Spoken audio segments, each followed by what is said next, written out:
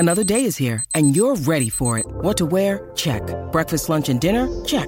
Planning for what's next and how to save for it? That's where Bank of America can help. For your financial to-dos, Bank of America has experts ready to help get you closer to your goals. Get started at one of our local financial centers or 24/7 in our mobile banking app. Find a location near you at bankofamerica.com/talktous. What would you like the power to do? Mobile banking requires downloading the app and is only available for select devices. Message and data rates may apply. Bank of America N.A., member FDIC.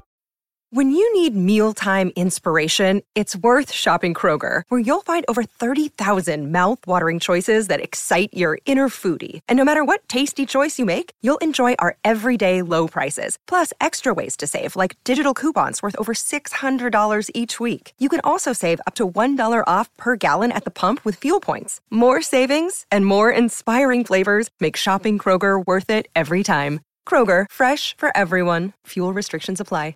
92% of households that start the year with Peloton are still active a year later. 92% because of a bike? Not just bikes. We also make treadmills and rowers. Oh, let me guess, for elite athletes only, right? Nope. It doesn't matter if you're an avid exerciser or new to working out. Peloton can help you achieve your fitness goals. 92% stick with it. So can you. Try Peloton bikes, tread, or row risk-free with a 30-day home trial. New members only. Not available in remote locations. See additional terms at onepeloton.com/home-trial.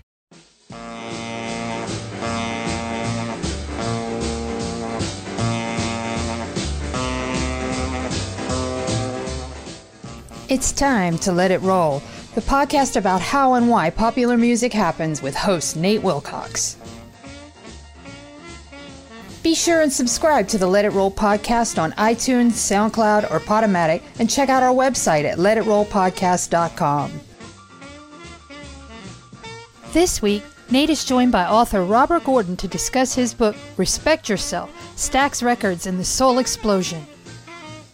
In this episode, Robert and Nate discuss the birth and rapid rise of Stax Records, the early hits of Booker T and the MGs, Otis Redding, and Carla Thomas, as well as the political, social, and racial context of Memphis, Tennessee in the 1960s. Pop in those earbuds and enjoy.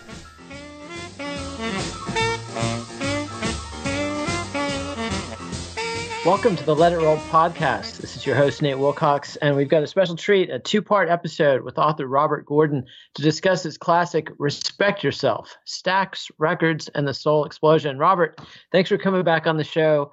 This is something I've been looking forward to for a long time. Cool, man. Let's let it roll. All right. So, Stax Records, I just have to start with this great quote you got on the cover from Richard Hell in the Wall Street Journal, who called it a joyous and heartbreaking story that says a lot about America. I mean, first off, how in the world does Richard Hell end up doing a book review for the Wall Street Journal? And secondly, man, does that sum up the story? Well, I can't explain what his connection to the Journal is, but I was pleased that, I liked that a punk rocker / poet could be so enthusiastic about the story. That made me feel really good. And it really captures the essence of it because, the music, these are the people that brought us Otis Redding and Sam and Dave and Isaac Hayes and Johnny Taylor and, the Bar-Kays and Booker T and the MGs and so much great, joyous music that has given so many Americans and so many people all around the world so much joy and pleasure. And yet when you dive into the story, there is heartbreak and violence and crushing corporate abuse of power, financial impropriety, gunplay. I mean, it's so many people who are key to the story that were just, I don't know that you could say they weren't treated right, but ultimately came to a bad end. I'm thinking of Packy Axton, the Spirit of Memphis. Right. I'm thinking of Al Jackson Jr., possibly the greatest drummer of all time. How do you live with a story like this? Because you produced a movie for PBS about it by the same title, and then you wrote this 500-page tome. I mean, do you find the weight of this story kind of overwhelming? Yes, absolutely. It was really hard to get control of, and part of, when you read a quote like Richard Hell's in praise of the book, it's so satisfying to me because I felt like by the time I submitted the story for publication that I had gotten control of it. It's unwieldy, and here's two quick points. One is everybody thinks all the action for Stax is in the first half, in the Booker T and the MGs,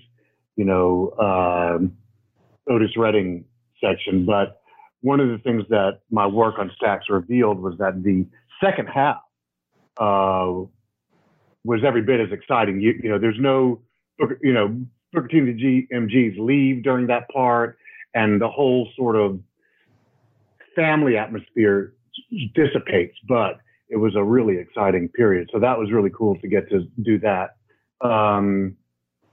Then the other point I was going to make was when I first pitched this book to a publishing company, I went back to one where I'd already done a book, and they had told me, come back anytime and bring any subject. It doesn't have to be music. We think, we want to do what you want to do. And I was like, oh, wow, what an invitation.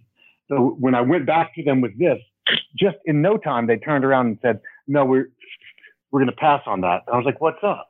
They said, we don't do label books. Well, and I couldn't figure out, why would you not do a label book when this is so fascinating? And writing it, it became clear. There's so many characters and everyone's always jostling for the front of the spotlight, So the way I broke it down in my head was I sort of had I had like A tier, B tier, and C tier characters, and surprisingly, the A tier was the two founders, Jim Stewart and Estelle Axton, their siblings, and Al Bell, who became who was an African American who joined the company in 1965 and becomes vice president and ultimately sole owner.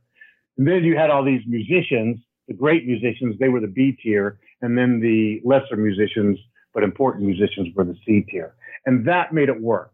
That made it possible to wrangle the whole story. And I got to take my hat off to you. I mean, it's a great job. The narrative threads keep pulling you through. You care about the characters. You put on the Stax Vault singles collections and read this book, and it's almost, it's really overwhelming, especially, and we'll get to this at the end of this episode, 1968 was such a heartbreaking year for Stax in so many ways. But let's start with the fun stuff first. Like, this is, you're a child of Memphis, and I love this image that you share in the preface.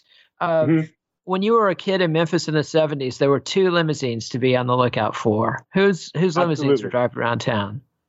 So yeah, it was a time when limos were not common, and only celebs and the very wealthy had them. And in Memphis, it was either Elvis Presley or Isaac Hayes. And my brother and I would see one in traffic, in the back seat. We go, Mom, pull up. And the only way to know whose was because the license plate on Isaac Hayes said Moses, for Black Moses. So if it said Moses, you were behind Isaac Hayes. If it didn't, you were behind Elvis Presley. And I think that bringing in Elvis early on and sharing the vividness and the way that Isaac Hayes operated in Memphis in the 70s at his peak as a peer of Elvis, I think that just really says it all. And gives you a sense of the magnitude of what that record label meant to that city and what it meant to the culture of America and what it has meant since then. I think the legacy of Stax has really only grown, more samples than anybody this side of James Brown or George Clinton in the hip hop world for Isaac Hayes and his Stax label mates. And I think, because of South Park and other things, Isaac maybe has been overlooked a little bit. But when you really take in the whole body of work, the songwriter producer for Sam and Dave and the massive hits, the Shaft soundtrack and the cultural, he was community work. Yeah, he was, exactly. He was a guy. There were in addition to Dr. King's, to the riots that were here when Dr. King was killed, the city remained a tinderbox, and there were times in the 70s with the killing of a young teen named Elton Hayes and other events where riots were about to break out, and they would call Isaac Hayes to calm the crowds, send him out on the streets, put him on WDIA radio. Him and Rufus Thomas would be on WDIA, calming the city. It's just wild, the power that Stax had here. And that power, and the city never recognized that power except when it needed it, like in those times. And ultimately, the powers that be, both local and federal, turned on Stax in a vicious way, and corporate. But we'll get to that in the second part. One thing that I got out of this book that, when you look at the videos and you watch the greatest hits of Booker T and the MGs, you get this vision of integrated joy, and that the 60s were this magical time when white musicians and black musicians could come together as equals and make this music that was literally heard around the world. The favorite band is the Rolling Stones and the Who and the Beatles and so many Brits and Americans everywhere. But you really bring home, Memphis was a hell of a racist town. Yes, well, good. I'm glad that comes across. Because you have to understand that. It's funny, I didn't add that thread until later in the process when I realized that the story, sort of, I think of it like a diamond, a jewel looks beautiful in your hand, but when you put it against black velvet, or when the jeweler gives it the right contrast, then its full luminance can be seen. And the Stax story needs the angry story, the racist story, the hated and hateful story of Memphis, and lots of material there to draw from. Yeah, for sure. And you've got a great sentence in the preface that I just have to read. It says, "The rule that intended to silence instead fostered a voice that outlives those of the tyrants. The blues, rock and roll, and soul music, all indigenous to Memphis and Mississippi, are expressions of the heart and soul in response to, in defiance of, the oppression." This music is going to be listened to long after the racist crackers are dead and buried, and hopefully their racist descendants won't be, Proud Boying all over our heads when that happens. Sometimes it does seem like we're just doomed to fight the same fights over and over again. But, to me, it's like, as long as we've got music like this to listen to, the best part of humanity is never going to be defeated. And I think that you do a great job of bringing these three characters of Jim Stewart and his sister Estelle Axton and their partner Al Bell out. And the story of Jim and Estelle is just so unique for that time and place. These are hillbilly kids, basically, who came to the big city and seemingly didn't know enough to be racist. I think that's about it. Not more than that they didn't know enough, but they had been raised in the country and not in Tennessee country, not in like a big farming, not like in the Mississippi Delta where there were huge farms. So consequently, the impoverished blacks and the impoverished whites got along because they needed each other to survive. So these people, while I'm sure racism was taught to many families, to many playmates of Jim and Estelle, Jim and Estelle were raised to treat people right, and so when they came here and when they came to Memphis and experienced racism, they knew it was wrong, and their decision to go into music, was really a lark in a way. It was a sideline, but I think that part of what drew them was the spirit in Memphis expressed on the radio. I know Estelle was a big fan of Dewey Phillips. Dewey's the local disc jockey whose radio show was unlike any others in the 1950s because he didn't stick to one genre. He went from black music to white music, holy music to secular music, bluegrass to blues. You know, in a way, I always think, this is a little sidetrack, but I think that Elvis's first single, which was a blues song played with the upbeat tempo of a bluegrass song, and the B-side was a bluegrass song kind of dragged out like a blues. That's a summation of the Dewey Phillips aesthetic. And so Dewey, I think, brought Estelle and Jim to music, and they resonated with him because in this land of racism, they were people who didn't buy in.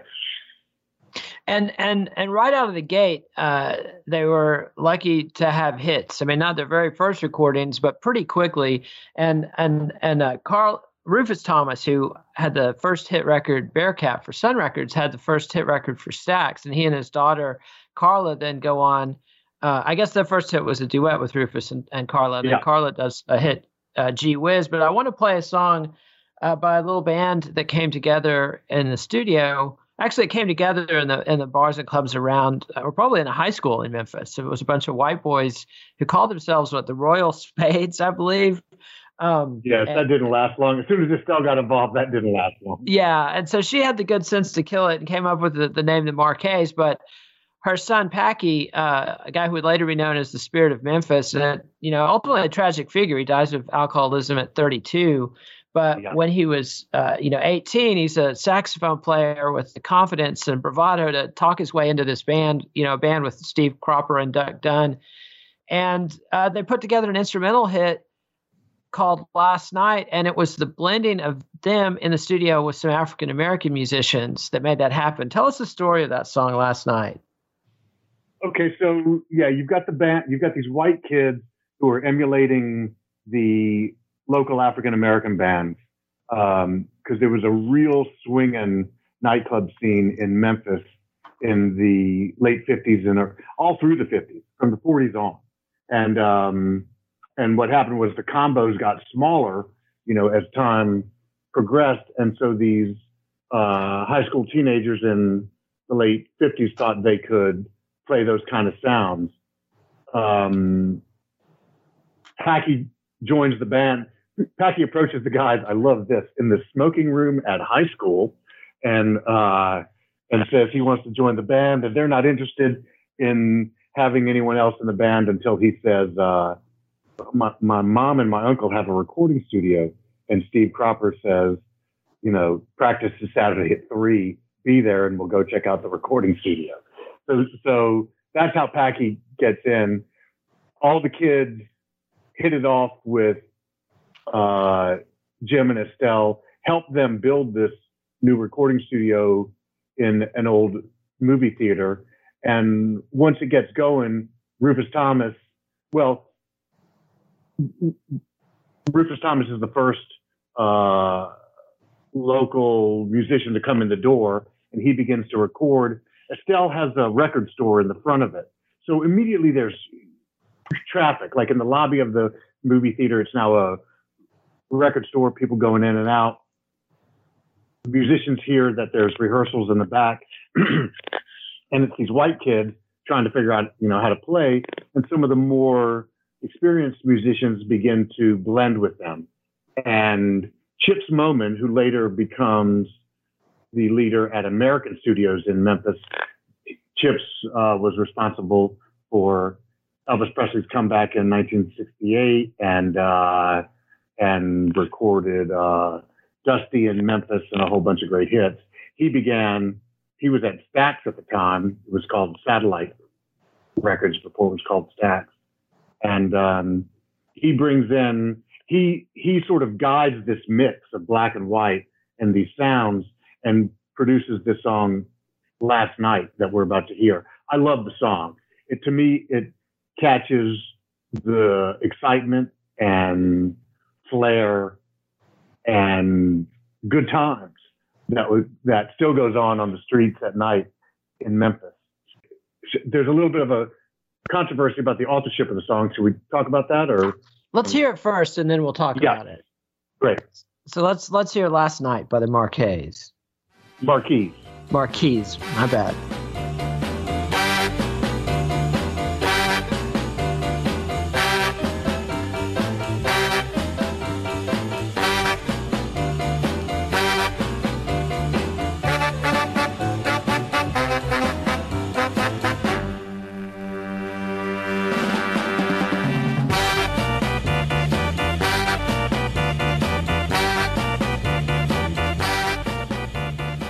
And that was Last Night by the Marquis. Keep getting that wrong. Named by Estelle Axon. The boys didn't want the letter Q in the title, but so they made it. They spelled it phonetically and come across. But there's a controversy as to who wrote the song and who got to go out on the road with the song. It was recorded by an integrated band, but when the Marquis hit the road, the black musicians had to stay home. What was the deal with that? Yeah, the black musicians were older, and one was a school teacher, and another had a family here, and these white kids were kind of, they were nothing but, partying, just teenagers. In fact, they had to wait for summer vacation to take the first tour because the drummer was still in high school. Carla Thomas went on the road with them for a minute, and Estelle went out as the chaperone, and both of them wanted to come home real quick because these kids were that wild. Then the other controversy had to do with the authorship, because the two African American guys, Gilbert Capel and Floyd Newman. Floyd's the one you hear going, "Ooh, Last Night." They claimed to have come up with the riff, and that the song was theirs, and there's an interesting character in the book, Estelle's husband, who's kind of a racist guy, even though Estelle's not. And he's the alcoholic in the family, but he steps up, and when he learns that the song might come out without their names, he alerts them and protects them. So it's one of those cool little twists where, even bad people are doing good things around that place. Yeah, and it's also important to note that this dude let his wife mortgage their house to finance Stax Records at the beginning. So, Estelle and her husband made a huge contribution. And ultimately, Estelle is remembered by many people like Booker T. Jones as the soul of Stax Records. Yeah. The proprietor of the record store, the one who brought the kids in, the one who listened, the one who had the ear for the hit. It just seems like it's impossible to overstate how big her contribution to Stax and to American culture was. It is. And at the end of this hour or beginning of the next, we'll talk about how they screwed her. Yeah. No good person. No good deed goes unpunished. And around this time, the Stewarts stumble into this deal with the snake in the garden, Jerry Wexler of Atlantic Records. Although, Jerry comes out really badly in the Stax story, and he also comes out badly in the Fame music story, as seen in the Muscle Shoals documentary, and he comes out badly in the Burt Burns documentary. But this is a guy who did a lot of great things for American music, who really loved music and loved the musicians, who got the music, who was a great writer and producer, brought us Ray Charles and Aretha Franklin, among others, and brought us Stax Records for a long time. This business deal they cut with Atlantic was really successful for the company. He's the one who hears, he gets a tip from a local record man about that first Rufus and Carla song, Because I Love You, it's called. And he signs them to Atlantic, or he makes a distribution deal with Stax right then and there. Jim Stewart thinks he's made the deal for that song and that group, that duet. But ultimately they hammer out a deal. They agree to a deal verbally between that Atlantic will distribute anything by Stax, because Stax knows it's easy to record the records, but it's very hard to get them out. And Atlantic has set up a really great distribution system for independent labels. It gives them a fighting chance. So Atlantic becomes essential in the company's success. And Jerry Wexler and Tom Dowd from Atlantic, they become mentors to everybody. And I'm going to jump ahead for a minute and sort of expose the snake, if you will. By all means. Because so they hammer out this agreement, or they agree to this thing in 1960, 61. Then come about 1965, Jerry Wexler says, "Hey, we've been doing all this on a handshake. Let's make a deal. Let's write it down. And he sends down a contract that Jim Stewart does not read, signs but does not read. Jim basically says, hey, does this say what we've been doing? And Jerry says, yeah, it just writes down what we've been doing. And so Jim Stewart, who had been in business school and had considered law school, is shocking, does not read the contract, signs it. And it turns out when in 1968, Atlantic and Stax are going to part ways, Stax learns then and then only that that the contract signed in 1965 made every record that they put out that was distributed by Atlantic, meaning everything from basically 1959 to 1968, the property of Atlantic Records. Atlantic took the Stax masters in that deal.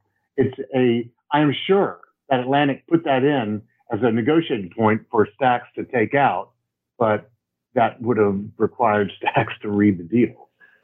And what's most amazing to me about the whole thing is that as angry as the people at Stax were, even when I was speaking to them, a few years ago, you talk about this with Steve Cropper, and you sense his ongoing anger. Yet at the same time, he admires Wexler, which I think indicates the magnitude of Wexler's contribution to the people at Stax. Absolutely. And one of his contributions was through his connections, a kid from Macon, Georgia walks in the door as a chauffeur. And he's there to back up a guitar player named Johnny Jenkins, who's drawn some attention around the Macon scene. They drive all night to get to Memphis. Things don't work out. Johnny Jenkins just doesn't have it in the studio. And this kid, Otis Redding, gets to sing two songs at the end. One is the Little Richard knockoff, and the other one is the song we're going to hear now, These Arms Are Mine. Let's listen to Otis, and then we'll talk about the king of Stax. Sounds great. Arms are mine. They are lonely and fielding blue. These arms are mine. They are yearning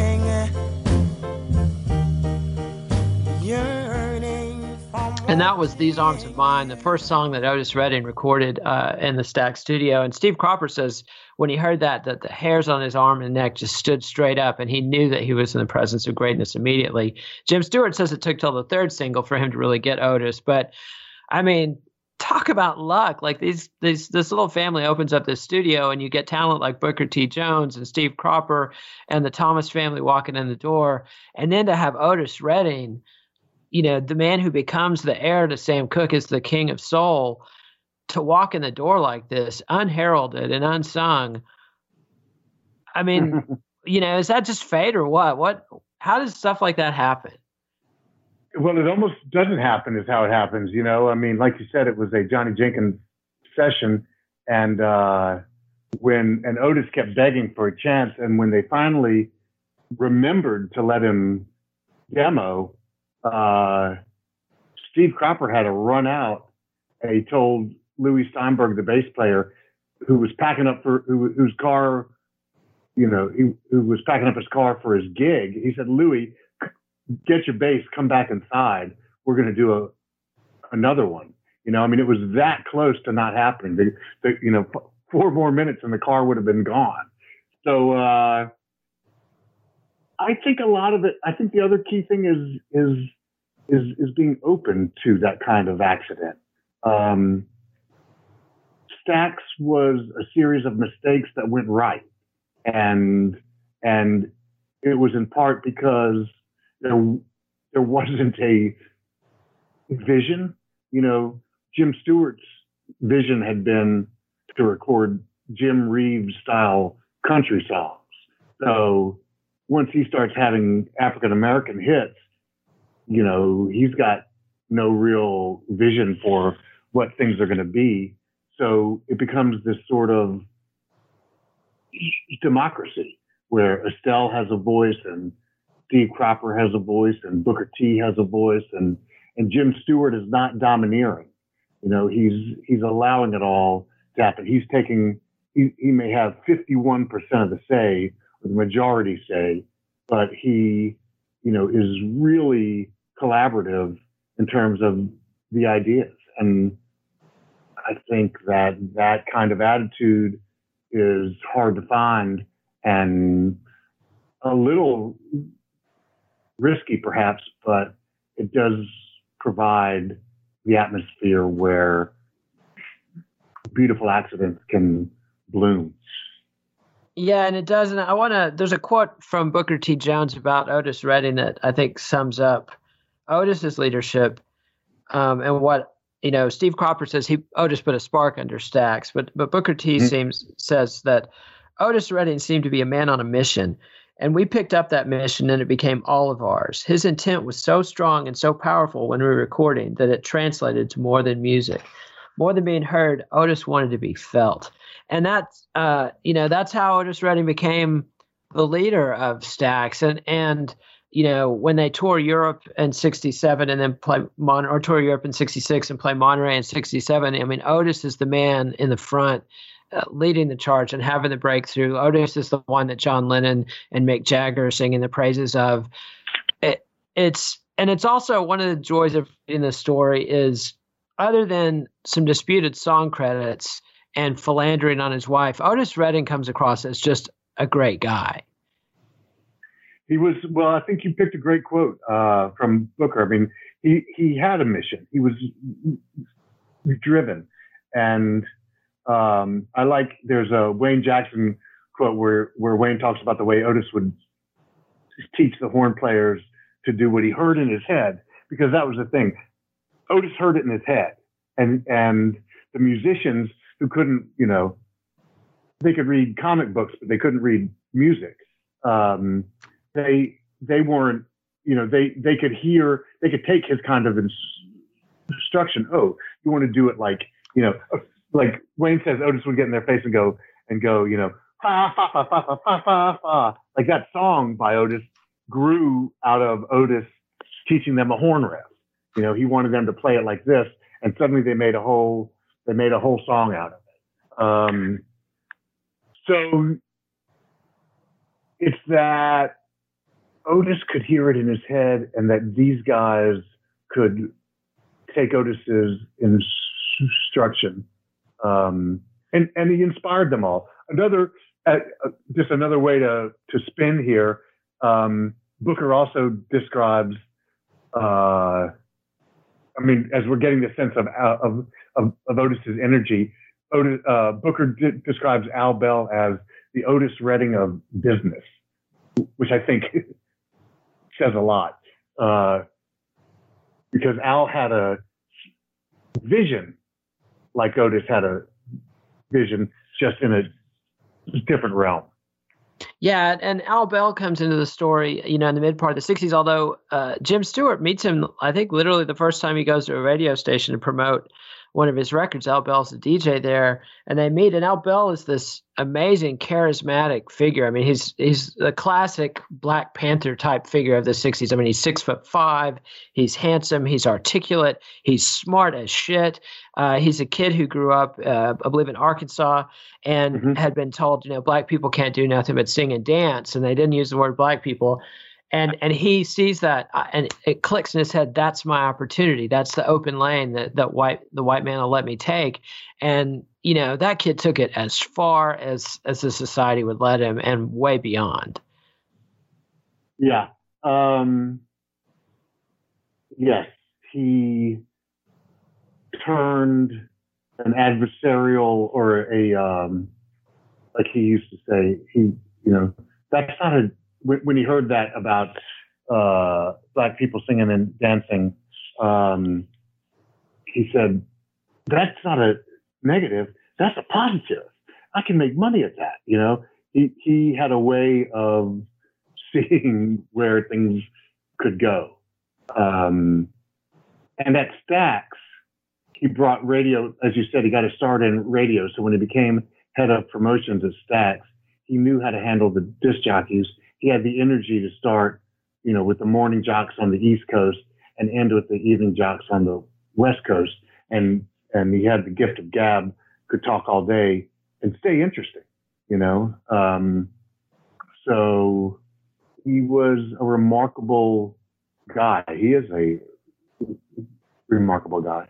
And then I think the key anecdote about his relationship with Jim Stewart was that his first day at the job, he shares an office with Jim Stewart and shares a phone with Jim Stewart. And this is in this incredibly segregated society. I mean, literally, when Jerry Wexler first came down to sign the deal, he and Jim Stewart could not go out to dinner with Rufus and Carla Thomas because of the color line. And here's this white man just passing the phone receiver back and forth to Al Bell, a black man, all day long. And Al Bell really appreciated that. I mean, he appreciated what the Stewart and Axton had done for him and for Black Memphis. And at the same time, he's the one that pushes Estelle Axton out. He's the one who marginalizes Steve Cropper. So many, it's like so often in the Stax story, the very step that advances the cause is the thing that lays the seeds for the downfall. It's just Shakespearean, this tale. It is. I thought of it as like a double Greek myth or Greek tragedy, stellar heights are achieved and then a dramatic and seeming, fatal fall, followed by yet another rise. And one important point about that phone going back and forth is that when Al would hand it to Jim, when the black man would hand it to the white man did not clean the receiver. There was no, in something as intimate as that, there was no suggestion of superiority or inferiority. And that it's really that detail, I think, that is the key in there.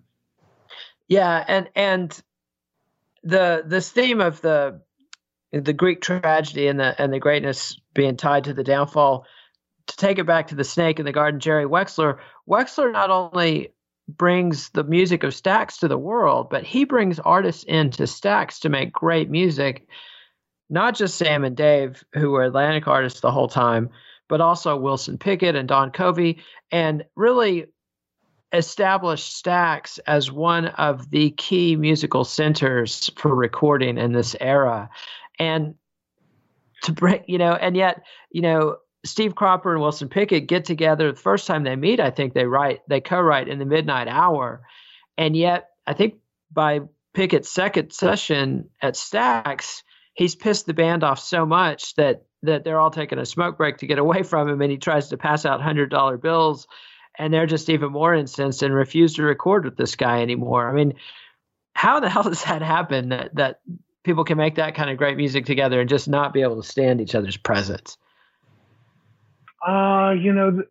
That's the arts, right? I mean, I haven't seen this new Laurel and Hardy film, but I understand that they didn't, necessarily get along. And, Sam and Dave didn't even speak to each other during their later years of touring.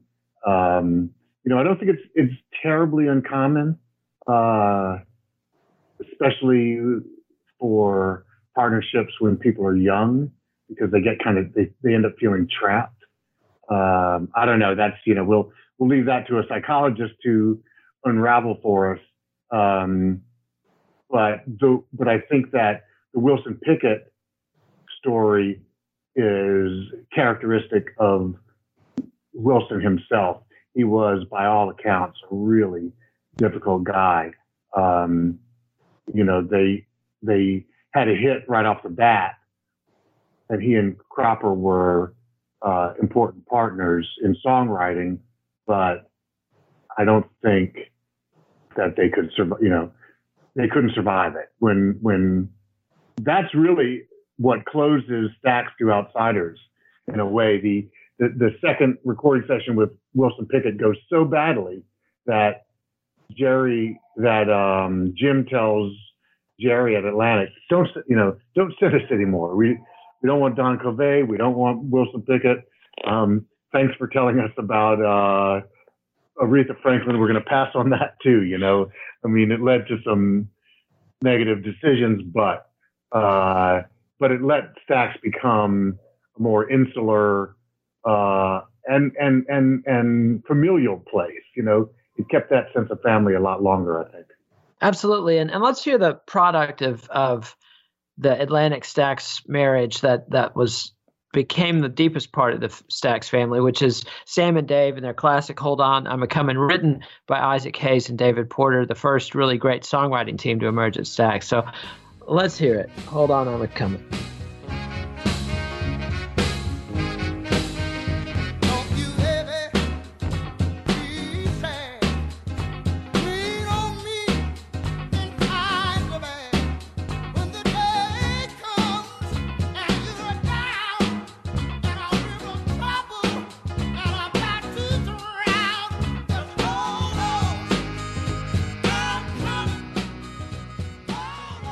And that was Sam and Dave's classic, for my money, probably the quintessential Stax 60s song. And even though Otis Redding is the front man of Stax and the apotheosis, and I don't think Sam and Dave ever matched an album like Otis Blue and didn't match the performance at Monterey, but they pushed him to the absolute limit, both in the studio with great hits like that, and also as a live act, when they toured. Otis Redding was a kid who, when he started out, stood stock still on stage or maybe raised one arm.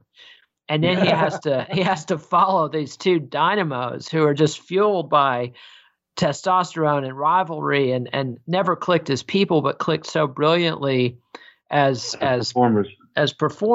The intensity. And if you see footage of Sam and Dave, especially backed by Booker T and the MGs, oh my God, you can see where Otis Redding would be scared to death. And somebody like Otis Redding doesn't buckle, though. Otis Redding blossoms in the face of that. Well, yeah. Otis doesn't follow them until the 67 Europe tour.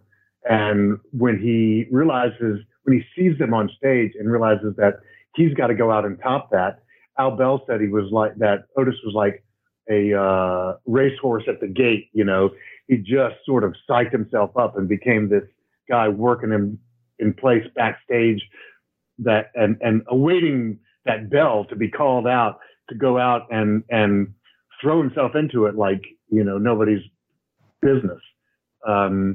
It's a great rivalry. It's I think your description was right on. It took the rivalry of Sam and Dave, the interact rivalry, to spirit Otis into the intra-act.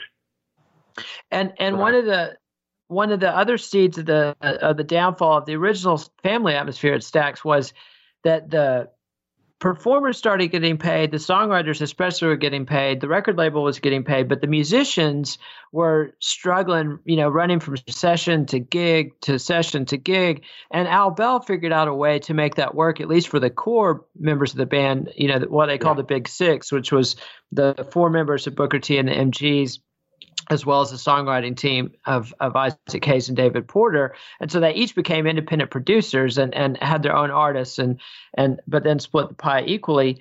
And that magical chemistry of Hayes and Porter with Sam and Dave, it lasts just a short time. It just really lasts for the Sam and Dave era. As soon as Atlantic pulls away from Stax, they take Sam and Dave with them. Sam and Dave never really click again. And we'll talk about this in the next episode, but Hayes and Porter drift away too. But just talk about the magic of that four-way chemistry for a minute, or six-way chemistry with the whole band there. Yeah. So go ahead. You've got in a way, the first thing to note is that Sam and Dave aren't like the Everly Brothers. They're not this duo that harmonizes beautifully. They are, in a way, they are sort of like each is a leader and each is a chorus. They push each other more than they harmonize with each other. So there's just built-in energy in their partnership. And then Isaac Hayes and David Porter are bringing the energy of their own partnership to the two of them. Isaac and David produce their sessions, and Isaac will sort of lead the music, and David is kind of like the choir director. He's the one, he's the music director in a way, sort of pointing out who to do what when. There's a great moment. It was just in, Hold On, I'm Coming, or Soul Man, where Sam says, bursts with enthusiasm, spontaneous enthusiasm, says, "Play it, Steve," as Steve is going into a slide guitar solo. There was just one big unified group in there. 4 MGs, Hayes and Porter, Hayes at the piano, Porter in front of the whole group, and Sam and Dave in front of everybody, with Jim in the control room. It was just there was nothing wasted, and there was nothing there that didn't need to be there. They were all contributing and making this mighty sound. And Isaac and David are bringing a social consciousness to the music as well, because by the time Sam and Dave are happening, the civil rights movement is well underway. Sam and Dave come to Stax in 1965. So the Civil Rights Act is fresh, Voting Act, housing, all these this overhaul of American society is happening. And with things like Soul Man and Hold On, I'm Coming, David and Isaac are infusing the power of the moment into the songs. And I think that they're being expressed by an integrated band in the studio also adds power to it. At the very beginning of the show, we were talking about how the music made by those who were oppressed will outlast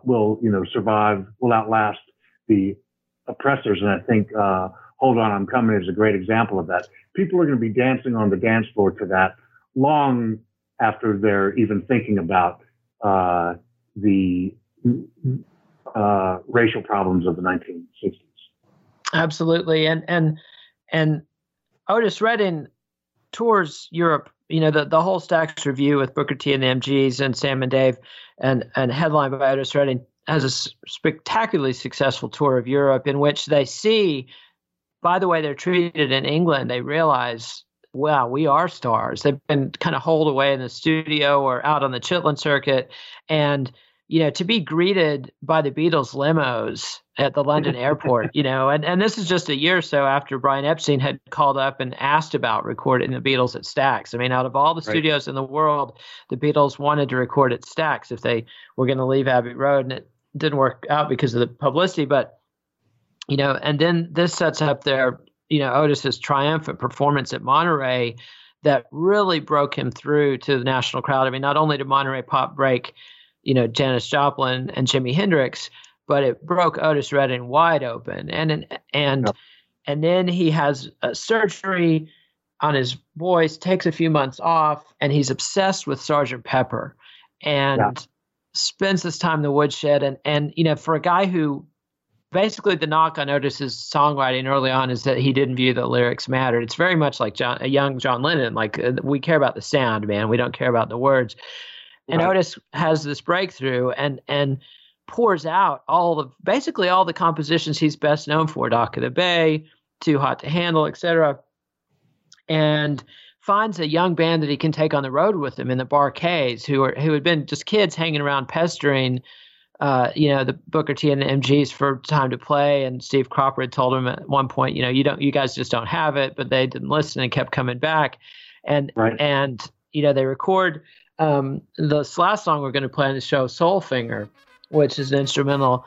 Let's hear it, and then you can tell us about Soulfinger and the Bar-Kays.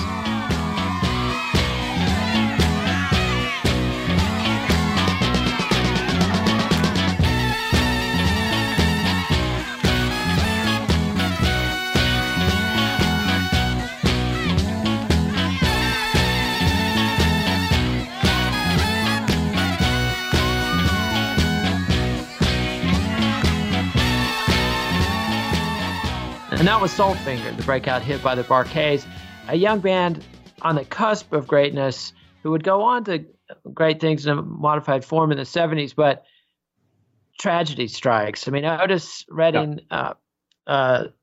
takes them on as his road band, but because these kids are in high school and starting college, he wants to get them home on Monday mornings fresh, so he buys a plane so that they can tour together, not as a frontman. He didn't do like James Brown, where it's just James Brown and the drummer, or James Brown and whoever he wants to intimidate, and the rest of the band is on the bus. Otis and the band are on this little plane together, and it very quickly ends in tragedy. Tell us about the tragic events in the Great Lakes. Yeah, so the Bar-Kays were neighborhood kids. Otis, I mean, literally like from the Stax neighborhood, emulating Booker T and the MGs.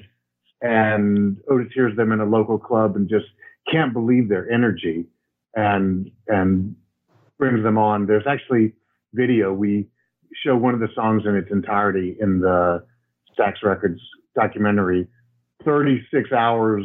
So they go on a last weekend. Otis has this voice issue. He comes back. He records Dock of the Bay and all these songs. And he's got like 3 weeks in the studio. Normally they'd have to catch Otis for like 3 hours in the studio. But because he's been sick, he doesn't have a tour booked, and he's just spilling out with all these songs and great new sounds. He leaves on a Friday and says, see y'all Monday. You know, they go to Nashville, then they go to Cleveland, and in Cleveland they record TV. You see this great 3-song set or 2-song set of Otis backed by the young Bar-Kays.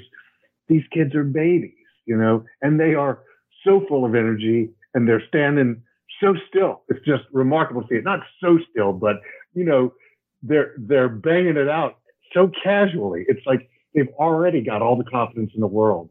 And then they get on it. They do a gig that night. They get on a plane to go to Madison, Wisconsin, I think. Madison, Wisconsin the next morning. Yeah. And it's bitterly cold, and the pilot doesn't have experience in that kind of weather, where over water, apparently the controls respond differently over water in that kind of cold. And coming down in cloud cover, the pilot just missed the runway. He thought he was at the runway and he wasn't. Went down the lake, and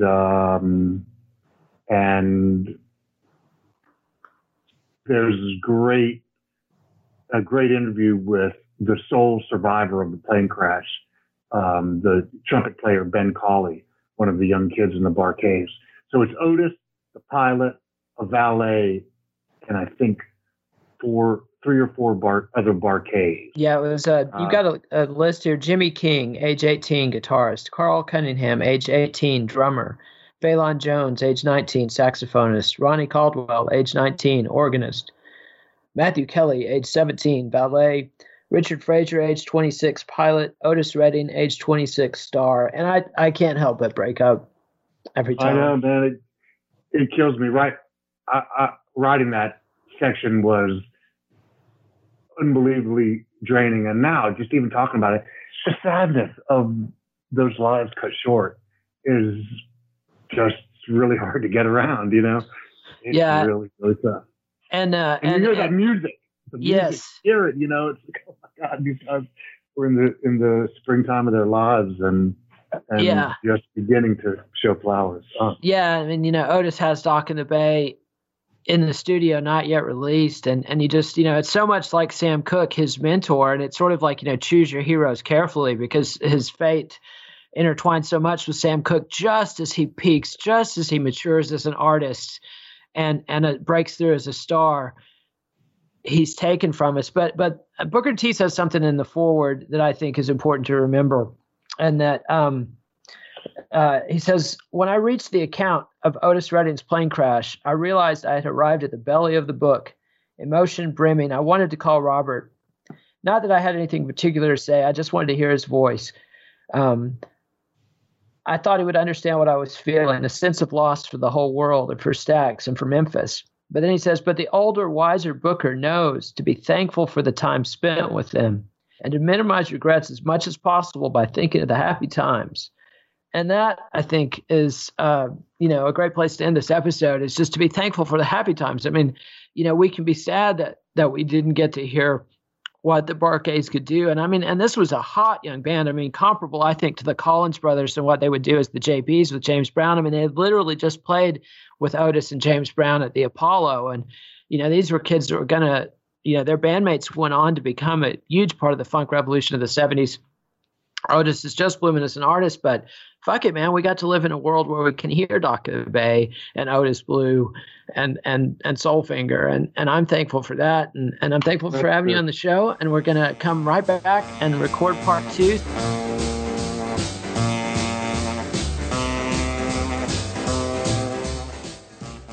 Be sure and subscribe to the Let It Roll podcast on iTunes, SoundCloud, or Podomatic, and check out our website at letitrollpodcast.com.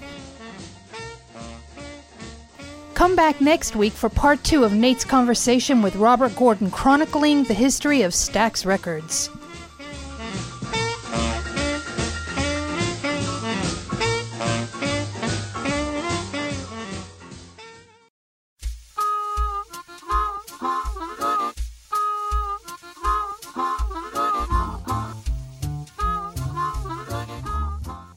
Respect Yourself, Stax Records and the Soul Explosion by Robert Gordon is available from Bloomsbury and can be found wherever fine books are sold.